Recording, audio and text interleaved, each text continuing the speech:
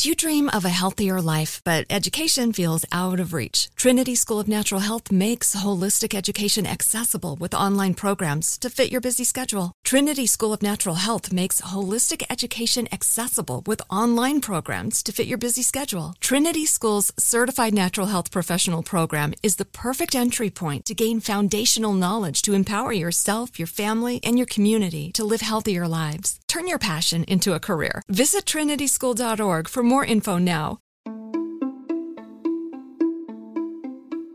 Welcome to Aaron Mahnke's Cabinet of Curiosities, a production of iHeartRadio and Grim and Mild. Our world is full of the unexplainable. And if history is an open book, all of these amazing tales are right there on display, just waiting for us to explore. Welcome to the Cabinet of Curiosities.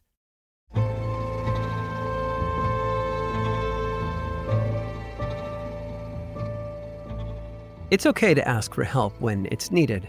A student solving a difficult math problem might rely on a tutor for assistance, or someone trying to move furniture may ask a few friends to assist in lifting a couch. In the case of ancient Rome, however, help came from a very unusual and loud source. Around 387 BCE, a Gaelic tribe known as the Senones invaded the northern coast of Italy, a territory then occupied by the Roman Republic. A man named Erunce invited the Senones south to his town of Clusium, hoping to get revenge on the man who had seduced his wife and made a fool of him. The tribe accepted the invitation and marched toward Clusium, but the Romans, expecting an attack, stood by in anticipation. They sent 3 ambassadors to handle the negotiations. The men instructed the Senones that if they attacked Clusium, then the Roman military would step in and defend the town. The Senones agreed to the ambassadors' demands on the condition that they be granted some land instead. This led to an argument which in turn started a physical fight, and in the end, one of the Roman ambassadors killed a Senone chieftain. The tribe pulled back to decide on a course of action. Perhaps unsurprisingly, given that one of their leaders had been slain in action, the Senones chose to attack Rome. They brought their sizable forces to the Allia River and overtook the Romans, many of whom either died in battle or drowned in the river. The Senones kept marching while many surviving Roman soldiers escaped to the Etruscan city of Veii. They didn't bother going back to Rome to warn anybody, though, as there weren't enough soldiers left to defend them. In their opinion, the city was as good as gone.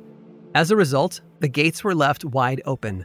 The Senones reached the Roman entrance by nightfall. However, they were also careful. To them, the open gates felt like a trap, so they set up camp and decided to wait to attack. Meanwhile, Roman men in the city who could fight took up weapons to defend their homes. They stood watch, protecting the senators, women, and children at the Capitoline Hill near the center of the city. Some people remained in their homes, prepared to defend them to the death, while others left Rome entirely until the battle would be over. The Senones put their plan into action and scaled the hill, determined to sack Rome as retribution for the death of their chieftain. Instead, they were met with the full force of the city's inhabitants, who fought them head-on. The Romans let the invaders climb to a certain point before tossing them back down, forcing the Senones to retreat and regroup. The Senone commander split his army into 2 teams after that. One was tasked with finding the grain in the nearby cities, as the surviving Roman soldiers had carried it all to Veii and his men were hungry. The other team readied for another attack. Meanwhile, Quintus Caedicus, the leader of the Roman survivors from the Battle of the Allia, began recruiting more soldiers for his army.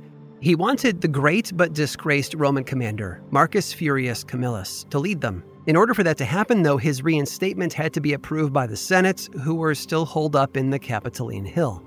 A messenger was chosen to travel back to Rome to request the transfer of power. He climbed up a side of the hill that had gone unnoticed by the Senones. The messenger snuck through and delivered the request to the Senate, who allowed for Camillus to command the Roman army. He had made it in and out alive, but he'd also left evidence behind. The Senones discovered the messenger's path. Seeing a new opportunity, they scaled the side of the hill at night while the Romans slept. And they would have gotten away with it too, if it hadn't been for those meddling geese. That's right. It wasn't the dogs or the guards that had caught the Senones sneaking up the hill that night. It was the geese. They were considered sacred to the goddess Juno and were beloved within the city. Their honking alerted the Romans to the Senones' presence. The now awakened Roman soldiers started shoving enemies down the hill, knocking the approaching invaders behind them as well. When the fighting was over, Roman officials wanted to punish the guards who hadn't heard the Senones sneaking in. Instead, they pinned the blame on one person and tossed him off the cliff instead. The Senones, however, said that they would only leave Rome if they were paid to do so. The Romans, out of options and out of an army, agreed to their conditions. But before their transaction could be completed, Camillus finally showed up, and he had brought reinforcements. He rallied everyone and told the Senones that if they wanted the city, they had to fight for it. And fight they did. But if you'll pardon the pun, their goose was cooked. Camillus's army had grown considerably since the Battle of the Allia River. It was comprised of veterans from that fight, as well as a slew of new volunteers who dispatched the Senones easily. The story of the Romans versus the Senones varies depending on the account being told. Roman historian Livy's version is often cited as the definitive rendition, but the philosopher Plutarch used to tell it differently, as did Greek historian Diodorus Siculus. However, one fact remains constant in all of the different versions of the tale. The true heroes were not the Roman soldiers who overcame the odds and seized victory from the jaws of defeat. It was the loud, honking geese who saved Rome that day. Curious? You better believe it.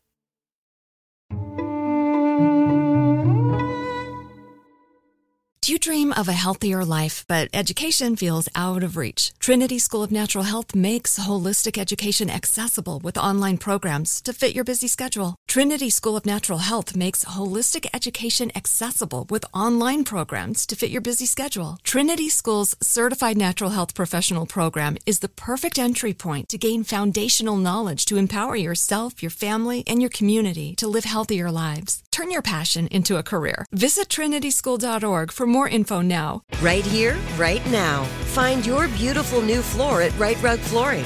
Choose from thousands of in-stock styles, ready for next day installation, and all backed by the right price guarantee. Visit rightrug.com. That's RITERUG.com today to schedule a free in-home estimate or to find a location near you. 24-month financing is available with approved credit. For 90 years, we've been right here, right now. Right Rug Flooring. This episode is sponsored by Intuit. Here's a story for you. Once upon a time, a young woman was haunted by the ghosts of bad financial decisions, with credit card debt and an empty savings account looming over her every day. When she tried to ignore these ghosts, they only grew bigger and scarier, and these ghosts of her bad financial decisions were stopping her from living her best life. So she decided to face them head on and take control of her finances with help from Intuit. Intuit helps you face your financial fears with confidence through products like TurboTax, Credit Karma, QuickBooks, and MailChimp. Whether you're trying to manage your money or trying to run a business, Intuit gives you the confidence to take control of your finances so you can live your best life. Intuit is the financial platform that helps everyday people prosper. Intuit has helped 100 million people live their best financial lives. Visit Intuit.com, INTUIT.com, to start living yours. Let's get into it.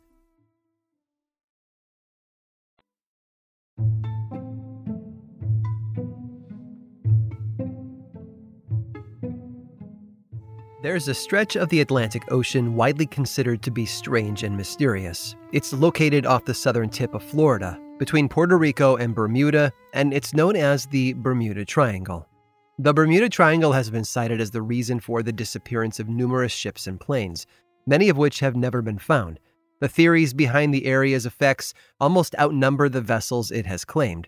Everything from aliens to magnetic fields to methane leaks emanating from the ocean floor below are supposedly responsible for all the unexplained occurrences. Sadly, the Bermuda Triangle's bark is far worse than its bite. In reality, that part of the Atlantic is no more dangerous than any other part of the ocean. But the tall tales told about it have certainly made sailors and pilots think twice before steering their crafts through the sea. But there is another triangle out there, one that's actually more dangerous, despite its location. And it's not in the middle of the ocean either. In fact, it's a lot closer to home than most people realize. This other triangle has been the site of some of the most baffling nautical mysteries on the planet. In April of 1937, for example, the steamship O.S. McFarland was navigating icy waters when its captain, George Donner, went to get some sleep in his cabin. He told his first mate to let him know when they were nearing port. Unfortunately, Captain Donner disappeared before his first mate got the chance. The crew searched the whole ship for any sign of him. They even broke down the door of his cabin, but alas, Captain Donner was gone and never seen again. 16 years earlier, another incident occurred with a schooner called the Rosabelle. The ship boasted a crew of 11 who set sail with a load of lumber on October 30th of 1921. The trip should have been an easy one, but less than a day later, its remains were found bobbing like a cork upside down in the water. A ferry captain in the area noted that the Rosabelle looked like it had crashed into another ship. Pieces had been torn away, and parts of the vessel had been bashed in. There were just two problems. First, the entire crew was gone. Not a single member of the 11-person team could be found to explain what had happened. And secondly, no other ships had reported a collision that day, nor did any of them have similar damage done to their hulls. The Rosabelle's demise could not be fully explained. Of course, the Triangle's mysteries weren't limited to missing crews and broken ships. Strange happenings were also found below the water. In 2007, Mark Holley, a professor of underwater archaeology at a local college, had gone on a diving expedition to map shipwrecks. Shortly into his trip, he discovered a cluster of vertical stones arranged on the seafloor in a surprising and familiar fashion. To Holley, it was just like England's equally mysterious Stonehenge. What set these rocks apart from their land-based counterparts, however, was the addition of a massive boulder. The boulder measured 4 feet tall by 5 feet wide and was adorned with carvings of what appeared to be a mastodon. The stones were believed to have been placed there 9,000 years ago. But by whom? The jury on that is still out. And finally, no discussion of the Triangle would be complete without mention of the Thomas Hume. The Thomas Hume was a 3-masted schooner that had set sail in 1891. Its 6-man crew tried to steer the ship through a squall in late May of that year. Another ship on the water that day, the Roos Simmons, chose to turn back instead of pushing through. The Thomas Hume, however, pressed on. It disappeared along with its crew, thought to have been lost forever.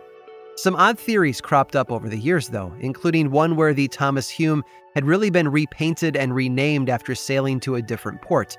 That didn't make much sense, though. 117 years later, the wreck was finally found.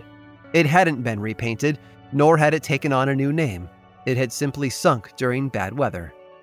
But these stories are what have added to the legend of the Triangle for the last several hundred years.